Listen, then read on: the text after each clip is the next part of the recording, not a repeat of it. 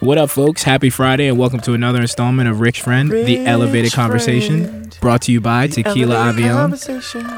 On this episode, we pour out some tequila for SpongeBob SquarePants. R.I.P. We break down fast fashion and small bites. Gotta get some new clothes, Tramel. And we debate debates. What?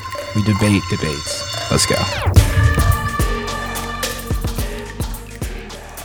Peace. Yo. Back again.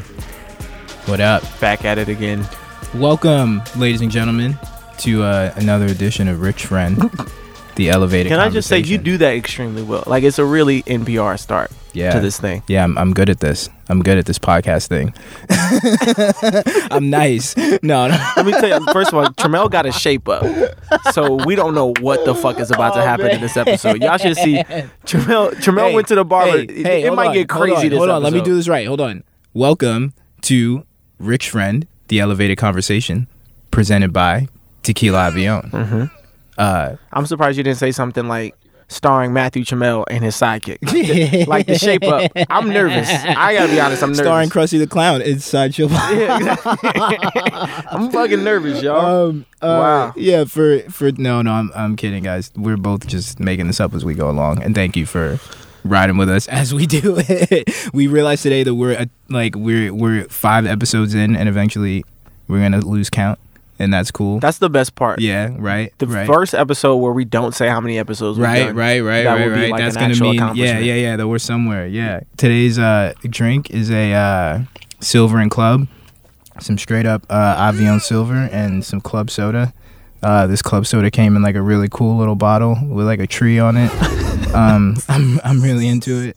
And so cheers. Thank you guys for joining us this week. Man, crazy fucking week. As always. That we had, which is it's dope. I gotta start with this.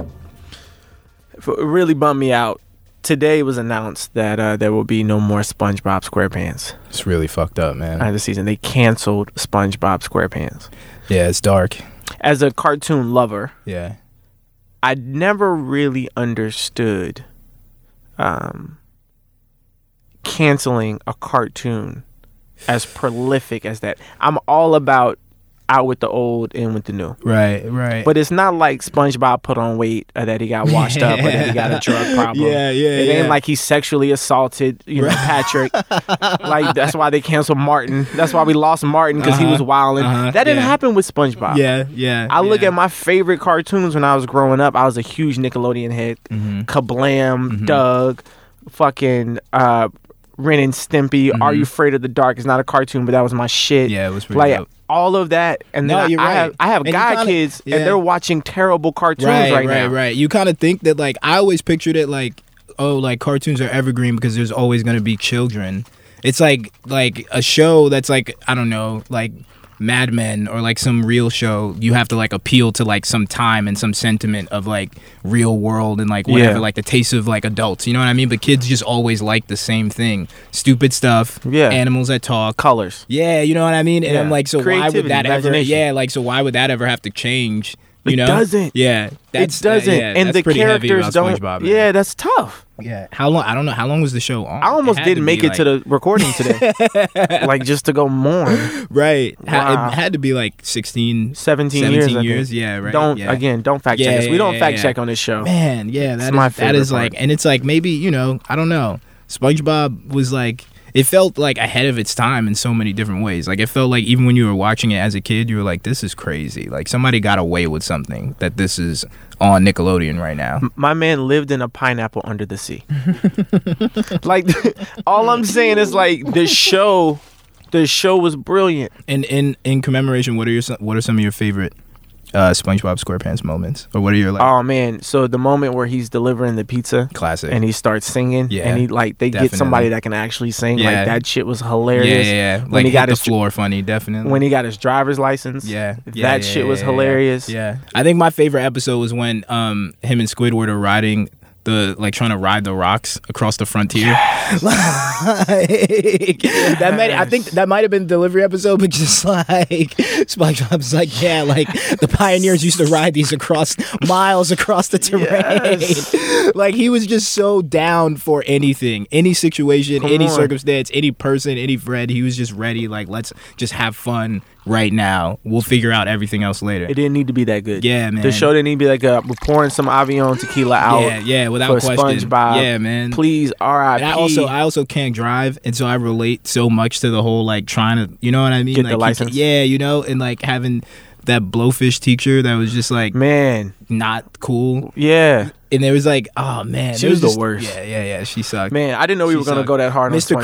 Krabs became a whole phenomenon in himself. Wow, like, Mr. Krabs had such a big year. You know, like it's like think about that. He had a fucking crazy year. I didn't even think about my dude, Mr. Krabs. He really just emerged on his own as like fuck, you know, like in his and I always went like I know he was. I guess it was a pirate. I guess what was that accent that he had? The dude in the Mr. Krabs. Yeah, like, he was why a pirate did he because talk? he was. I think he talked like that because he was stingy. He was selfish, like a pirate. Oh, okay. Like that's how brilliant the show was. Yeah, my G. yeah. You ain't even think levels. We be dissecting this shit 20 years from now.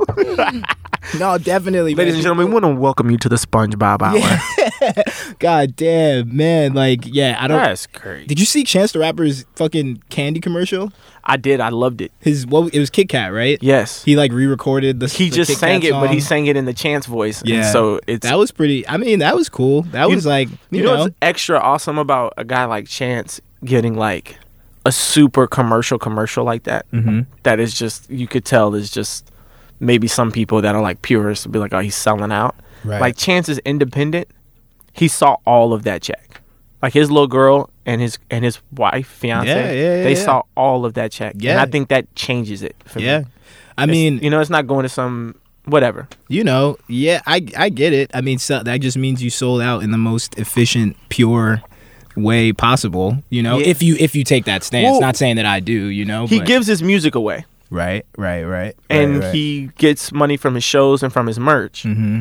But I'm like, man, if ever there was a guy to get a Kit Kat check and it not bother me, it's Chance the Rapper. My one, like, if I had to just poke at anything on something that I do think is genuinely cool, like, the Chance the Rapper pun, like, it's just like, you couldn't possibly hang lower. W-R-A-P-P-E-R. You know what I mean? Like, you couldn't have possibly just, you know, like, there was no, absolutely not one. That was a like 3.5 minute meeting. Yes. Someone in the room said, oh yeah, there's this rapper named Chance the Rapper and we make this product that comes in rappers, so the rapper should be the rapper and he should sing the song. Right. Brilliant. Yeah.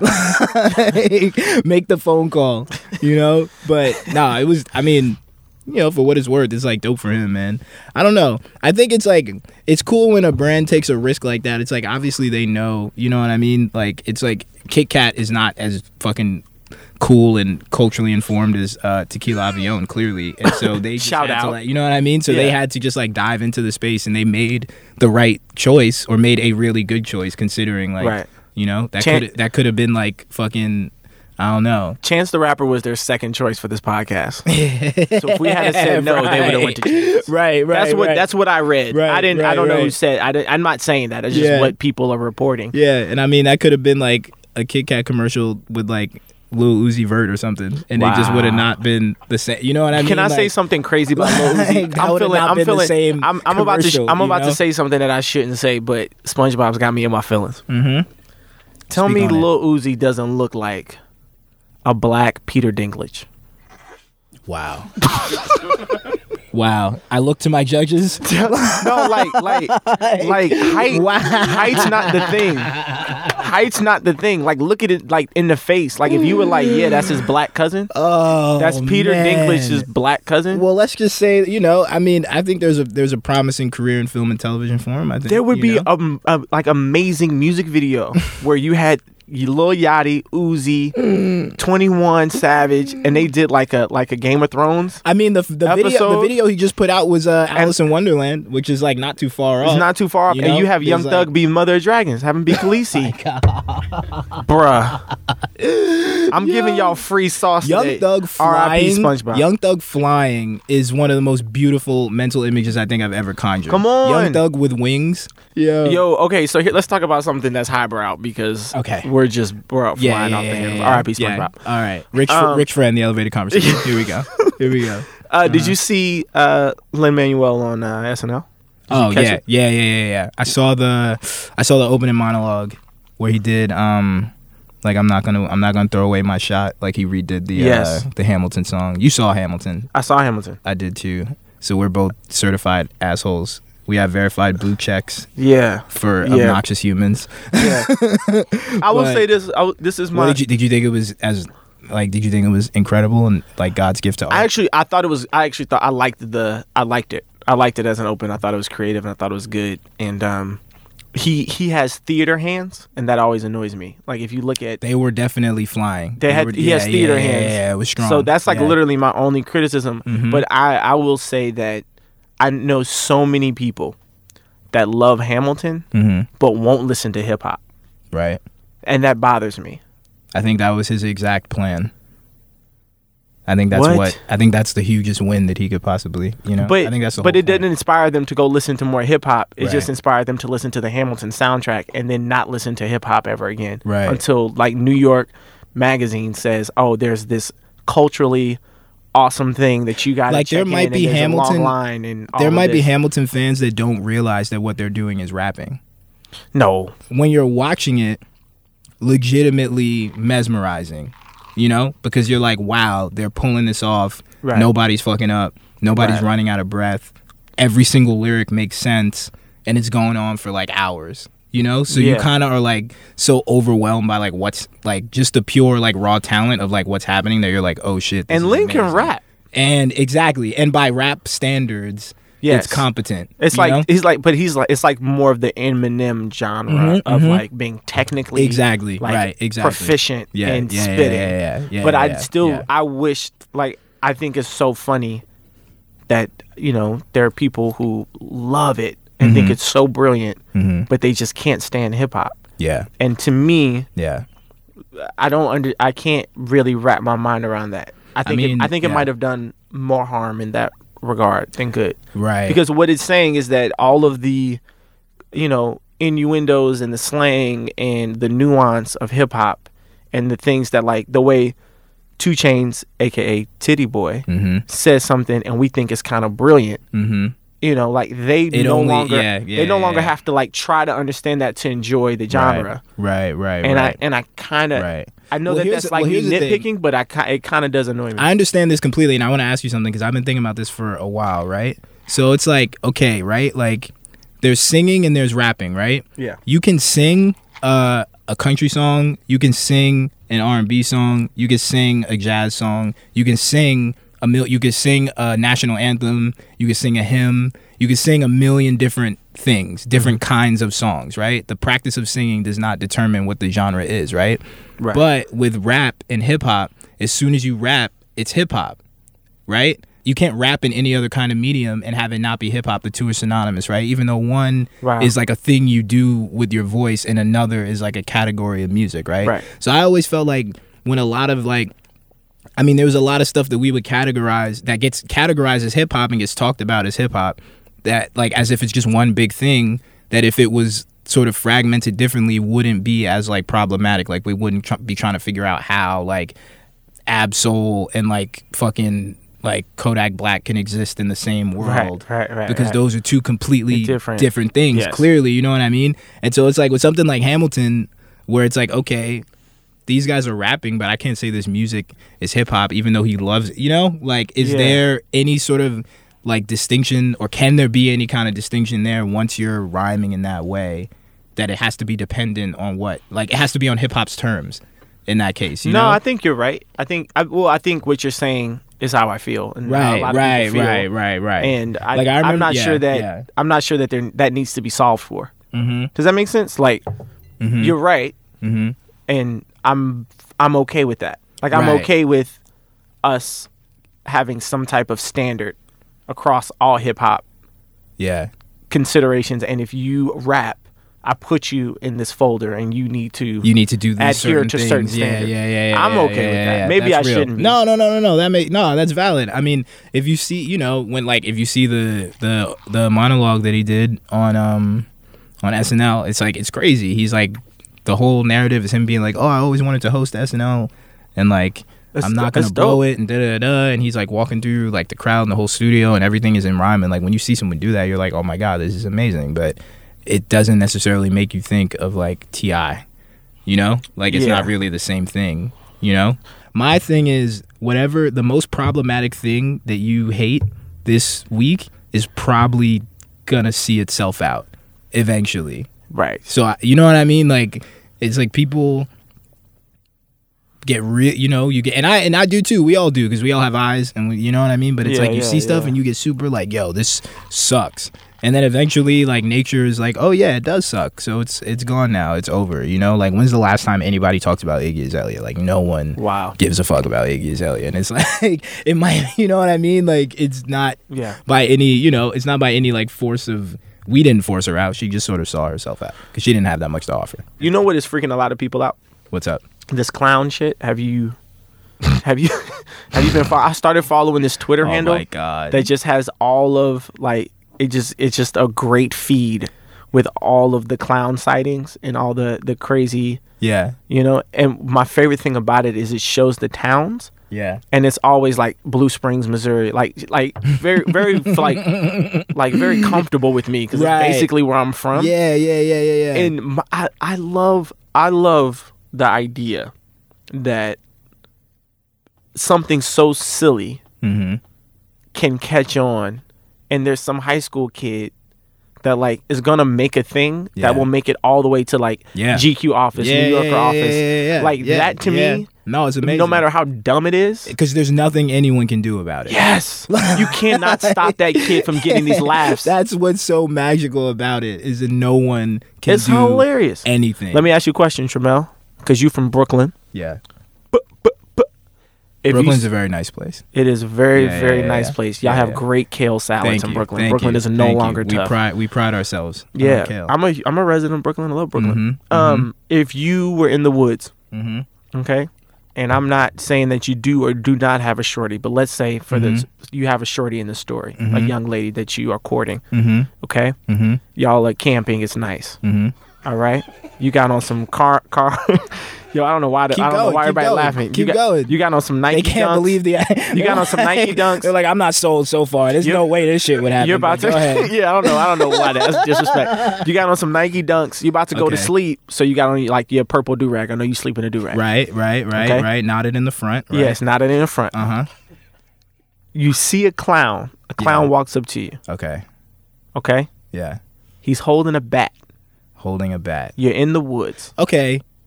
Well, holding a bat is like anyone holding a bat. He doesn't have to be a clown. What do you do? What would you do, Tramel? I mean, then there's like, one of us is going to get fucked up. Like, so you're going to run up on him? Yeah, of course. You have to. You're in the woods. There's no hope. You know what I mean? It's like, what are you going to do? It's like fight or flight. You know what I mean? If he's holding a bat. Okay. How about this? Anyone could be holding a bat. How about this? You're with your shorty. Okay? Nike dunks. Do-rag. In the woods. You see a clown. He's holding a spatula. I fucking laugh my ass off. That's fucking hilarious. That's amazing. You don't fight him. No, he has a spatula. Because he's got a spatula. No, that's amazing. So it's not clowns. Like if you were to just see a random clown in the woods, that's what that's it's like, okay. But like, it's the bat that threatens you. Right. It's like if there's, I mean, that's the thing, is that this is just so odd, but it's not violent. So that's why you can't stop it, because you just see a clown and it's like technically that clown isn't doing anything wrong. Sometimes it's not even people. Like, no, of course, but that's what makes it such a brilliant prank, and that's all it is just a huge nationwide prank, right? Yeah. And that's what makes it so good, is that you can't. It's like if a clown is running around trying to steal kids and trying to blah blah blah, then obviously that's fucked up. But like, right, I could be wrong, but this started with just like, I'm just in this clown costume and I'm walking down the street, and I'm technically not doing anything wrong, right? But I am also fucking with people. But I think I have the solution. I think I have the answer. Yes. For Halloween, we should just all be clowns. as a nation. Like everyone should be a clown for Halloween. And what would that solve? That takes all their power away.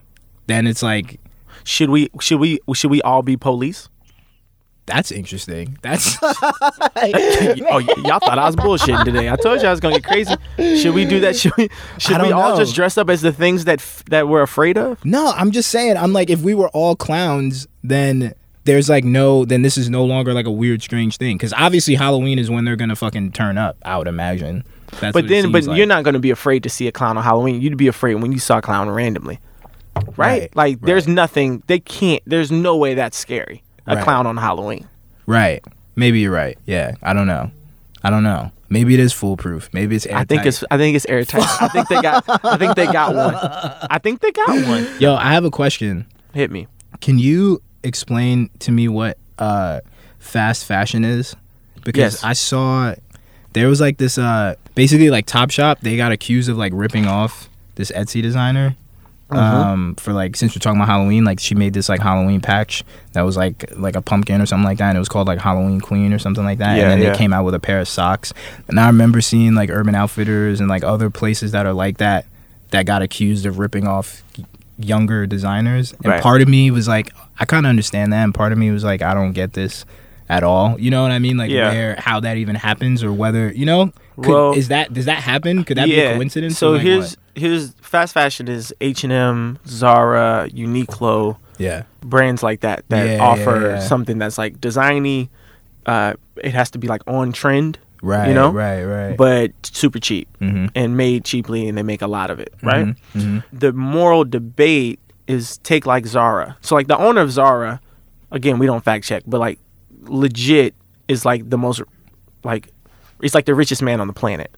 Damn, yeah. Like he hit some record. He's either the richest man in like his country or continent, some shit like that. Like Zara's doing extremely well. Right. What Zara does is it sees something that like Gucci makes, and then it makes its version of it. Yeah. But it's for people that can't necessarily buy the Gucci one. Right. Now, as a kid who grew up in the Midwest and didn't have money but was like super into certain designers, I totally get that. Like I wanted to dress a certain way. I wanted to look like the celebrities that I admire, whatever. So you do that. Like, I think that has like real value. And the debate here is what happens when they knock off a designer that no one knows, as opposed to like Gucci. Gucci's gonna be fine. Right. Alessandro's a genius. Gucci's good. Right. So like you're not threatening Gucci because the kid who bought that thing could have never afforded Gucci anyway. Yeah. Right. So you're only threatening Gucci like they're like, you're biting my thing, but I'm not taking money out of your pocket. Yeah. But if you're an up and coming designer and you take some, you know what I mean? So that's the debate that people are having now. And I would say that it just has to be before you can have the debate. And I haven't looked at the Halloween Queen thing. I don't know. But like that to me doesn't sound like original enough of an idea. Yeah, I'm like to say like Zara's corrupt or something. It just seems I could be completely off, but the idea of like I could be completely off, but the idea of like a company like fucking Topshop or Urban Outfitters or whatever, like thinking that they could get away with that to me is so bizarre because everything is so transparent. You know what I mean? That like the idea that they're like, oh, this person on Etsy made this thing.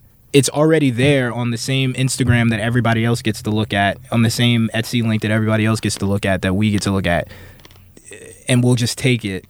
It seems like you're just handing yourself over to getting called out, which makes me believe like that can't be how that happens. You know what I mean? Like, let's not act like this doesn't happen in like every other, industry. I mean, look at music. How many times has somebody taken a sound or something and they're far more famous and like you're like, yeah, but I know that you got this from this person, or I know that you start rapping like this because of this person, and like it's up to that person to make it big, so we know that they're being copied. But if you know the original reference, you respect the original reference a lot more than the copier. But not a lot of people know it, right? And I think that that's just a game people play. I think that we've seen that in everything. You know what I mean? Like everybody's stealing from everybody. You know, the good thing about the internet is that you can have some type of like institutional memory, some type of footprint. Right. That to me seems like, because even like music is so intangible. So it's like on the one hand, it's like, all right, these like you started making beats that sound like this, so somebody else is gonna do it, or you started like doing like fucking like tropical house or whatever, and then this person started doing it or whatever you want to call it. But like that's all subjective, kind of. You can like argue your way out of it. Whereas like if you're like, oh, I drew this thing. And now you have it on a shirt in your big ass store, and it's clear that I drew it, Right. But let's use you and I as an example, right? So we got this podcast, 5th episode in. Shout out 1, 2, 3, 4, 5. Hey, right? And let's say we only got 5 episodes in. A bigger podcast takes what we do. They take best and worst, right? And they could never do it like we do it, but they try to do it. That's cute. I would tell us, you and I, that we decided to step into a realm where that happens. You take that risk. And everybody in fashion knocks off everybody in fashion. Right. So you chose to step into an industry. I would say as a consumer, you can make a moral decision. Yeah. But that person, that designer, the girl who made that you were talking about that made the patch. That's the world that you operate in now. Everyone has to deal with it. That would be like being a musician and being like, yo, people are downloading my music for free. Like, I don't want to hear you bitch about that in 2016. Yeah. Because that is the industry that everyone has to deal with. That is valid. And if everyone has to deal with it, then, it's fair game. You got to just like be ahead of it. Like, it's fair game if everyone has to deal with it. Yeah, no, that's valid. That's crazy. I don't know if you've seen this page. And this is like, I'm glad we went 5 episodes without saying the S word, but there's this page called Supreme Copies.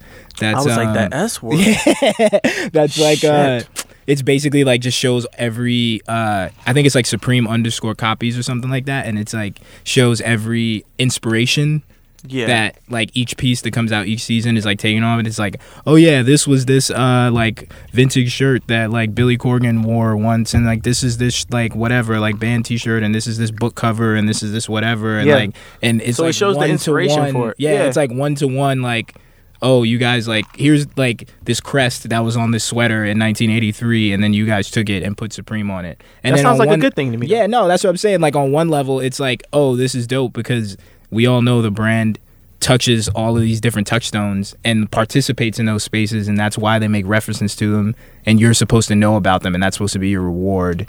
You know what I'm saying? But then like to see them all laid out in that way, it's kind of like Who Sampled.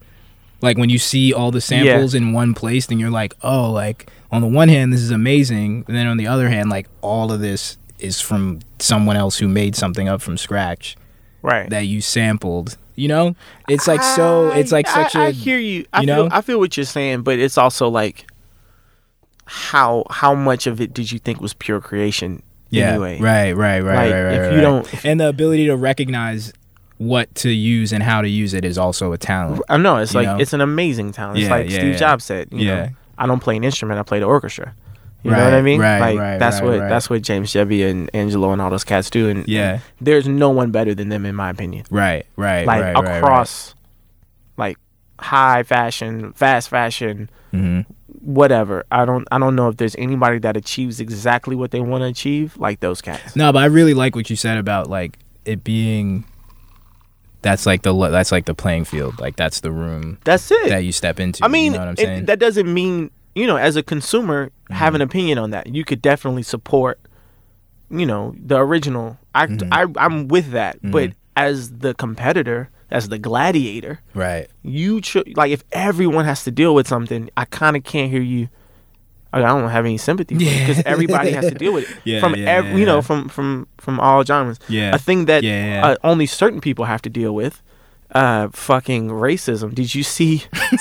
Holy shit! This rocked my world. Did you see the Bill O'Reilly segment? The Asian American. Yeah, the Chinatown one. Yeah, I honestly didn't watch the segment because I was like, "This is just gonna annoy me too much." But wow, let me break it down. Watch the Daily Show response to it, which was really good. And it was heavy. I recommend if there's a way to look at it without giving them the click. Right. Exactly. Definitely do that. But let me ask you, you're a smart guy. Like, what makes a joke a joke? Like, what makes... This is such a good question, man. What makes a joke a joke? This is such a good question. And what makes a statement offensive? Yeah. This is such a good question, especially because I think we engage with so much of the things that we really need to talk about right now through humor. And in one way, it's like a saving grace. Because it's like everybody can laugh. But on the other hand, it's so dicey because what makes a joke a good joke is if everybody laughs. You know what I mean? And it's like... There's no joke where everybody laughs. No. This is where I'm going with that, right? Is that like, okay, you talk about this segment where this dude goes into Chinatown and does just the most, like, fucking snooze fest, like, whatever, like archaic... just like straight up like stereotypical like Asian jokes, you know what I mean? That are like Mr. Miyagi and like Bruce Lee and just like talking to people who can't speak English and just really like archaic. Right. Just how could you even think that this was... Obviously it's offensive, but it's also not funny. Even funny, you know? But here's the thing. Okay, so I was on a date, little Netflix and chill. Mm-hmm. This girl came over. We're hanging out. She's funny. She's black. Mm-hmm. This was like 2 years ago, and she's really into comedy. On our like second date, we went to some comedy club or something. Mm-hmm. So we're watching Louis C.K. Mm-hmm. and he tells a joke where he uses the N-word, right? He says nigga, and I thought it was hilarious. Right, that can be funny. I believe that. She thought it was extremely offensive. Yeah. And so what I'm saying is like there's no foolproof, like that doesn't... I hear what you're saying, and for the longest that rationale was enough for me. Like if it made me laugh, then it's cool. If it didn't, then it was offensive. But I don't think that works anymore. I mean, there's a way, like there's the most basic understandings that you have of a joke is like, oh, like I'm laughing with you or I'm laughing at you, right? So it's I like that. Period. And it's like we all understand that, right? So it's like there's like so much funny shit about culture and about race and about like all these like weird contradictions and tensions that we have in America, right. You know? And there's ways that like if you're actually trying to be funny that you can be, and that like anyone that can recognize humor will find hilarious. You know, we've had like plenty of examples of that. I think like, you know, Louis like does a great fucking job of that, you know? But to do some shit that's just like, oh, hey guys, let's all laugh at that over there. Right. Which is what that segment was. Yeah, you know what I mean? And I think it's like, and it's, you know, it's really, it's like Asian Americans like have to fucking deal with enough already being this sort of, you know, being a group that on the one hand is like so like completely like vital to the country and like so huge and contributing so much and like really like integrated in like the fabric of what America is. Right. And then on the other hand, like being really just like othered in a way, you know, there's like there's this huge platform to talk about like black issues. There's this huge platform to talk about like Muslim issues because of the political climate. But that, to me, that sketch wouldn't have happened if they didn't think that they had the liberty to just be like, oh, well, we can just get away with that because it's just like China. You know what I mean? Right. Like, that's not like, you know? Right. And that is just like, that's what kind of like is so, it's so like, we come up so short in talking about inclusion and in talking about equality and in talking about like diversity and all these things people want to talk about because we don't talk about everyone, you know? Like, right. We don't talk about everyone, and that just leaves stuff open for like this kind of like lame stuff to happen and then worse stuff to happen, you know? Right. There was some dude at the Times, it's like an Asian American that like works at the Times, who was like, he was coming home with his family from church. He bumps into some lady, I think it was like Upper East Side or something like that, and she's like, oh, go back to your country. And he's like, what? Like what? Like what year? Like, you know what I mean? Like what year? He's is like, this? I'm from Berkeley. Yeah, exactly. Like what are you talking like what? Like when he wrote this op-ed and it was really good, and it's just like, you know, the more that like I feel like we get on like one track when it comes to stuff, and you know, it's like, oh, like this is the cause that we're talking about this week, and it's like that skews our ability to be like, hey, like everybody is here, like everybody has stuff, you know what I'm saying, like to contribute ultimately. So It's like yeah, I don't know. That sketch was fucking lame though. I mean, we shouldn't expect better from O'Reilly anyway. Wow, Bill O'Reilly. You know, that was a brick. Yeah, no, that was brutal, crazy man. how Bill O'Reilly still has a job, yet my man SpongeBob. Hell yeah. Jesus Christ. Hell yeah, like come Make on. America great again. Yo, this is like, that's a true injustice. Golly. I feel you completely, man. Hell yeah.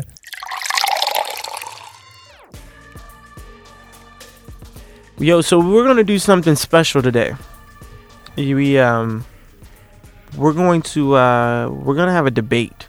Mm-hmm. We want to do this a few times periodically. Mm-hmm. Part of that is just because, you know, I can't think of anyone I like to argue with more than Matthew Trammell. It is pretty it's fun. Great. Yeah, it's just great. I'm very fortunate. Mm-hmm. But you know, it's a fun exercise. Mm-hmm. And yeah, so we have a topic. Trammell's gonna read it. Yeah, I mean, I don't know if you guys, you know, might have noticed that we like avoided this huge, insane debate that the whole country just watched. But today, as part of like one of our first sort of formal debates on Rick Friend, we want to debate the debate. As in, we want to ask whether or not political debates, presidential debates are outdated. How meta is that? Debate the debate. Whether it's like an effective form for campaigning, whether it helps the voters, whether it's like good TV. This is a like, podcast inside of a podcast. It's deep. It's deep. Rick Friend, you guys, like I told y'all, like stick with us, you know? But yeah, no, like in all seriousness, I mean, I think everybody watched it, and the unanimous sort of reaction that I saw for, you know, good or bad, team blue, team red, or whatever, was like that was tough to watch. Yes. And you know, read the resolution. Right. After a while, it's like, you know, what is this? What are we watching? You right. know? So resolved, the federal government should end one-on-one debates between electoral candidates. And Mark Anthony Green is going to speak in the affirmative. Yes. And he's going to argue that they should. Yes. So let's hear what he has to say. People at home, listen. Donald Trump destroyed, ruined the debate as we know it. And this is why. There are three reasons, right? Mm-hmm. Number one is when you have something like his misogynistic, I mean, it's sexual harassment at best, sexual assault at most accurate comments. And this is such a serious issue, right? And I think that unfortunately, he has changed American politics so that the next election, it will be a lot more mudslinging and a lot more dirty, right? You had a woman who seemed like we all were emotional. We all thought that was the ugliest, most terrible sound clip. And she has to, I mean, the most odd part was the very beginning, they didn't shake hands. And I think that there's a physical closeness and to me, it's kind of like Cruel and Unusual Punishment, that she had to listen to him call her a liar as he lied, you know, through his teeth, that close to him in such a form that it was extremely unhelpful for her, and not unhelpful for her, but I think it was unfair. Like, it's unfair when you don't have to say the truth. If we were going to have some way to, and that's my second point, to like fact check debates on the spot, fine, keep them. But Donald Trump has made it totally fine for you to walk up there and just lie. And it's not you're assuming that the American people are going to go home and do research and their due diligence to find the truth. But if they were going to do that, we wouldn't need the debate in the first fucking place. If you were going to look up, if America was going to do that, we're going to go look up people's policies and that, why would you need a debate? People do it on television primetime because at a time, that was the best way for two civilized people that represent two different sides to get together and to have a debate to see who was more poised, who was more articulate, who was more relatable, to, you know, at times and at the best of times show where they stand on certain issues and to tell the truth. That no longer exists. So now all we have is this like fight night. And I think the person who's willing to play dirtiest is the person that's going to win. And it puts the other candidate in this situation where you're damned if you do, damned if you don't. And if you do the right thing, you know, he gets to stand up there and accuse you and, you know, accuse your husband and accuse your kids or whatever. He gets to do whatever he wants to do. And if you do the wrong thing, then you're doing the wrong thing. And the third and last point, and, you know, if I'm just being completely blunt, it's there has to be another way, because when was the last time we thought about this? I mean, think Lincoln Douglas, you know, like debate, that is such an archaic model. And there has to be a way, you know, anytime you don't rethink something for, you know, over 100 years, right now debates are a spectacle, but it is entertaining. Democracy shouldn't be threatened because of entertainment. And now the negative. At this point in the election, we need to see our candidates argue. We need to see them in the hot seat. We need to see them take a stance and persuade other people to believe their stance. We need to see them do the job that they're going to have to do as president. To me, if we're electing you, it's for you to go into the world and present the stance of our country. Things that we need, things that we want to help with, things that we want to trade, things that we want to not happen anymore. Like, you have to be able to articulate a point and present it. An idea in like a silo is not an opinion, you know? It's just a thought. It's like a bow, like it's like an arrow with no bow, you know? It's just an arrow. It's just sitting there without any tension, without any resistance, without any conflict, without an opposing side. It can't be sharpened. It can't be made into something that's like useful or effective. So I feel like it's like absolutely important for candidates to have to show and prove, you know? And what I really don't understand, and what I didn't understand about what, you know, we might see in this third election and what we've seen in the first and second, if there are any indication, or in this third debate, pardon me, is that like, instead of like taking this opportunity where you have this captive audience where the whole country is watching, where whatever you think and whatever your sort of stance and idea is, like, why would you not take the opportunity to lay it out there? Like, why would you not forget who else is standing there? Forget like what like mud you can sling, you know what I mean, to use a parlance, or like whatever way you can undermine the other side, or whatever way you can use a buzzword. Like, it's like, if you have your fucking best trick, like, use it. If you have like your best dunk, you bring it out in the dunk contest, you know? Like, now's the time to be like, hey guys, like, here's my plan for fucking like health coverage. Here's my plan for fucking Syria. Here's what I'm gonna do, and like, here's how it's gonna work. And I'm gonna say this idea that's so good that my opponent, who's like an idiot, isn't gonna be able to counter it, you know? And I think that's what people so desperately want. Like, it's so rare that we even get to see the people that like lead our country just sort of address us in this way. You get like a union address, you get like when something shitty happens, like the president goes up and talks or whatever. But this is like a platform that could be extremely useful and like extremely effective, and like help sort of demystify a lot of what goes on in politics for a lot of people. And we just see people not using it efficiently. I don't know if that means, as far as like changing it, whether it's like, I don't know, like, you know, like I watch Shark Tank. I think it's fucking amazing that you have to go up to the sharks and like pitch them on like a business, and they decide whether your business is worth their investment. I feel like that's fucking tight. If there was 3 Ken Bones and he was just sitting up there and it was 2 candidates, and you had to be like, hey, Mr. Bone, here's what I think about Syria. Here's what I think about health insurance. Here's what I think about this.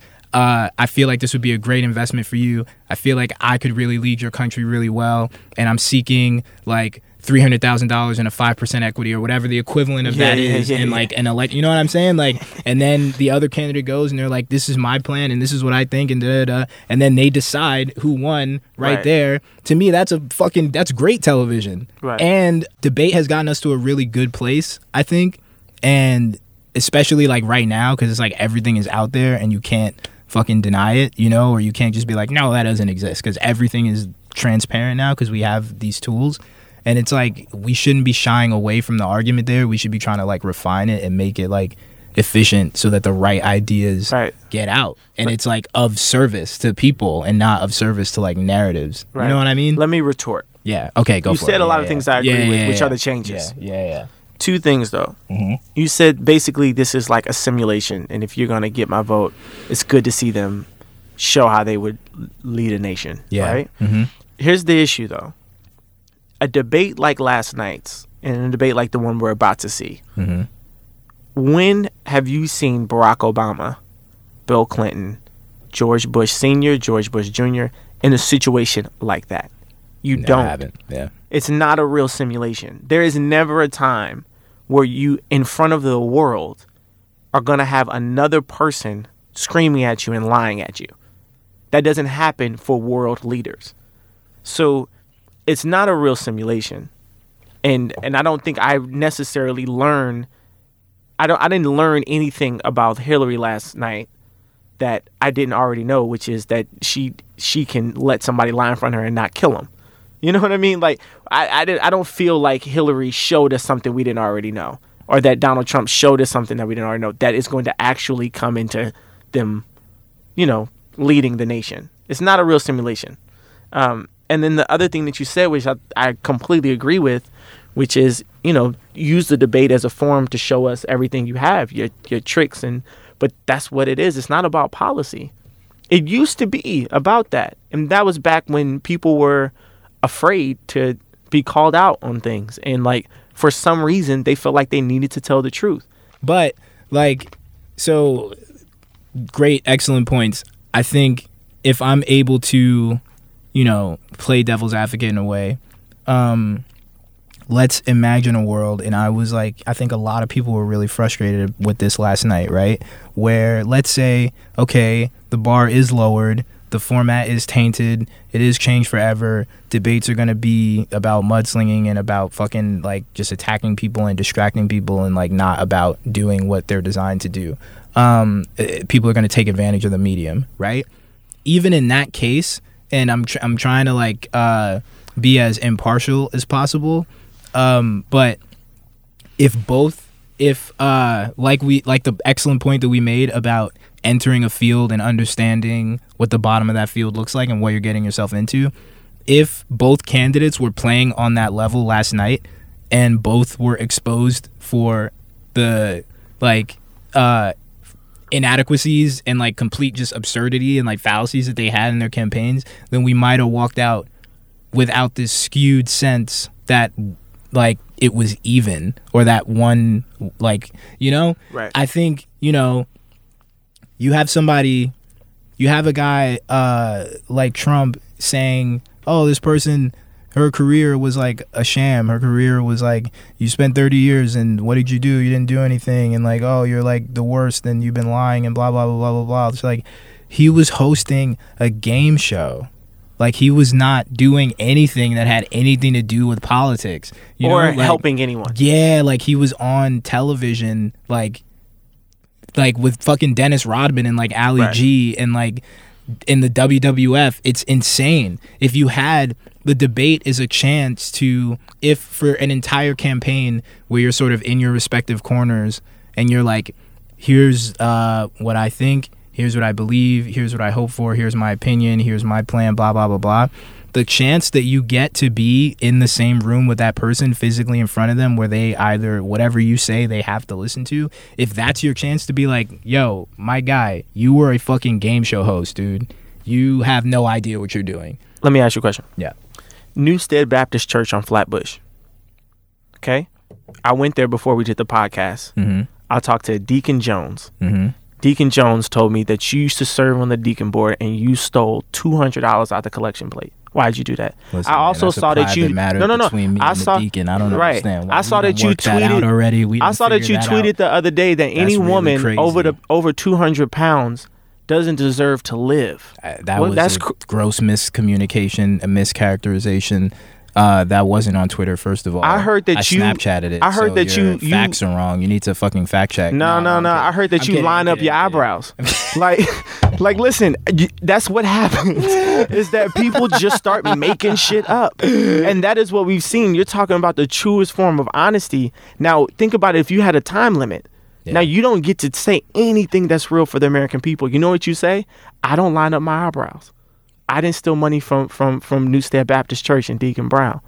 No, I didn't say. I didn't actually tweet that thing. Mm-hmm. So then how is this a productive dialogue when there's no penalty for lying? And Trump has shown you that. Now think about it like this. Let's say you're a candidate that's worth a damn, like Mitt Romney, right? Mitt Romney wouldn't have been a good president, not a good guy. Fuck Mitt Romney. But if Mitt Romney was like, yo, Trump told 1 million lies, right? I'm going to tell 100 because I could get away with 100 if he got away with 1 million. Mm-hmm. And I think that that's what people have seen. So it's only going to get more and more dishonest because there's zero accountability. I feel like I think our worst debates are in front of us. The stance and stop stealing from Newstead Baptist Church. Listen, me and the deacon worked that out. All right, and I don't appreciate. No. I think like what you're saying is based on the assumption that mud is always like false. That it's always like prop mud. Like the idea that. Okay, like, like, oh, Hillary, like, blah, blah, blah, like, you lied, blah, blah, blah, blah. First off, I mean, being as going to the source, watching that debate, it's like on the one hand, and I'm sure this shit's going to happen again in the third one, which is coming up. It's like on the one hand, oh, word, you're like, blah, blah, blah, like, Trump is lying. He tells 1 million lies. On the other hand, he keeps talking about how Hillary lied about shit. And how she deleted shit and how there's this shady stuff going on. And when she's on the defensive, it's hard to like not really it's hard to unhear that, right? On the other hand, we know the truth about Donald Trump. We know that he was on The Apprentice. We know that he has zero experience in politics. We know all these things as fact. And it feels like the performance of politician has really clouded people's vision enough that they've forgotten that in 2004, 2005, 2006, Hillary was a senator in the state of New York, and he was a game show host on television. And I feel like that truth has to be said in his presence. That real point that you made about like, oh, I want you to say something factual, like Trump was a game show host, whatever. You don't get the opportunity because your opponent is saying something egregious, like, you did X, Y, and Z, or that Avion Tequila doesn't have a sexy bottle, or just something that's completely false. Yeah, that's false. Some shit that you can't even, and so you spend all of your time, like debating this more grotesque claim, right. And you don't really get to, because the truth is always less crazy than somebody's imagination. Yeah. And what I'm saying, this is what I'm saying. Candidates are going to start bringing in their imagination to debates in a way we've never seen before, thanks to Little Hands. Yeah. And that to me is just like, okay, let's just fucking scrap it and rethink it. Yeah. Because we haven't rethought this format since we started doing this. Yeah. We've rethought everything else. I mean, I think that we're close on, I think like in closing, I think we're close on like the idea that some sort of change of structure needs to happen, or like some sort of like, rethinking of like the process of what this actually is, or the format of it, like it needs to happen. But I feel like debate in general between candidates is vital to like what democracy, the promise of democracy is, which is that the best idea wins. The only way you can beat a bad idea is with a good idea. The only way that you can fucking convince people is to have to talk to them. The only way that you can like prove that your shit is right is to have somebody next to you say that it's wrong and have to beat them, Right. And so I feel like that's like in the fabric of everything that we do. Anything that you believe in that's true to your heart, you can stand by in a way that's going to make the next person hear you, even if they don't agree with you. So the way that we're doing things now, I feel like is off. It could be, I don't know whether this gets worse in the future. Maybe, who knows? Maybe when Kanye West runs in 2020, he'll be an absolutely brilliant, polite, absolutely just effective debater, and we won't have any of these. You ain't got the answers, Trump. Maybe it'll be amazing, But I feel like there's no way that we can't let one person undermine something that's worked for longer than he's been around. We can't let one energy dismantle a process that Americans need and that we all need, because without it, like, we're less of ourselves, like we're less of what we do, like our process is less than its full potential, you know? Right. And so I think like there's no way that we can, like, or at least like in the stance of like this specifically, like there's a clear demand and need for debates to continue, and I'm just hopeful that they don't continue in this exact way. I'll tell you one thing, Tremel and I will be debating every now and then on the podcast. This was fun, G. Yeah. This was fun. Cool. I think I whooped your ass, but this is fun. The people will decide. Right? That's how they work. You get it? You know? Let me just say one thing in closing that's super important. Mm-hmm. SpongeBob. Okay, so they made. It's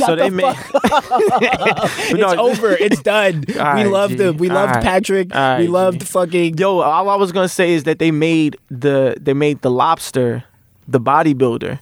And if you look at a lobster, he looks like a bodybuilder. Yeah. Like, what was the beach called? Like Oil Slick Beach or something? Man, come on. It's too brilliant. Something crazy. And y'all letting it go. And y'all care. Like, and why would you even want to be president of a nation that got rid of SpongeBob? That's a fact. If I was Hillary, I'd have got what's the point? You talk about making America great again. Right. Come the fuck what's on. the point? Like, make SpongeBob great again. Wow, Jesus Christ. Good night, everybody. See y'all next episode. Peace. Or not, because if they canceling SpongeBob, who knows? No one's safe. Exactly. Peace.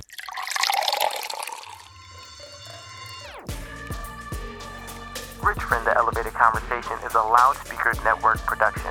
Our producer is Matt Raz. Our editor is Tim Einenkel. Our executive producer is Chris Morrow. The views, opinions, and hilarious jokes expressed on this podcast are solely those of the host and guests featured on the program, and do not necessarily reflect the views and opinions of Tequila Avion and its affiliates. Please don't sue us.